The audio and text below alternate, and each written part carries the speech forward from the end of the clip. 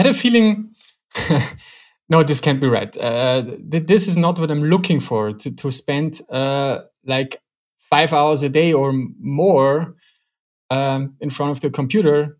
So I'm looking for freedom. That's what the whole idea about financial freedom is about. It cannot be that now I'm stuck to some other kind of work or job that takes the hours away from my day.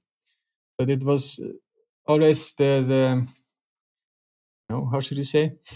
The learning from phases like that. No, that's not the right way. So that I let it lie around until I came to some idea, I could try another way, and came back to it. So and that's how my investing strategy evolved over the years.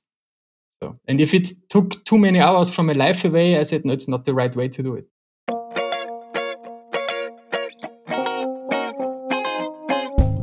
For trader Peter Pirnbacher, training has always been a means to carve out more free time away from a computer screen, while still providing a decent income.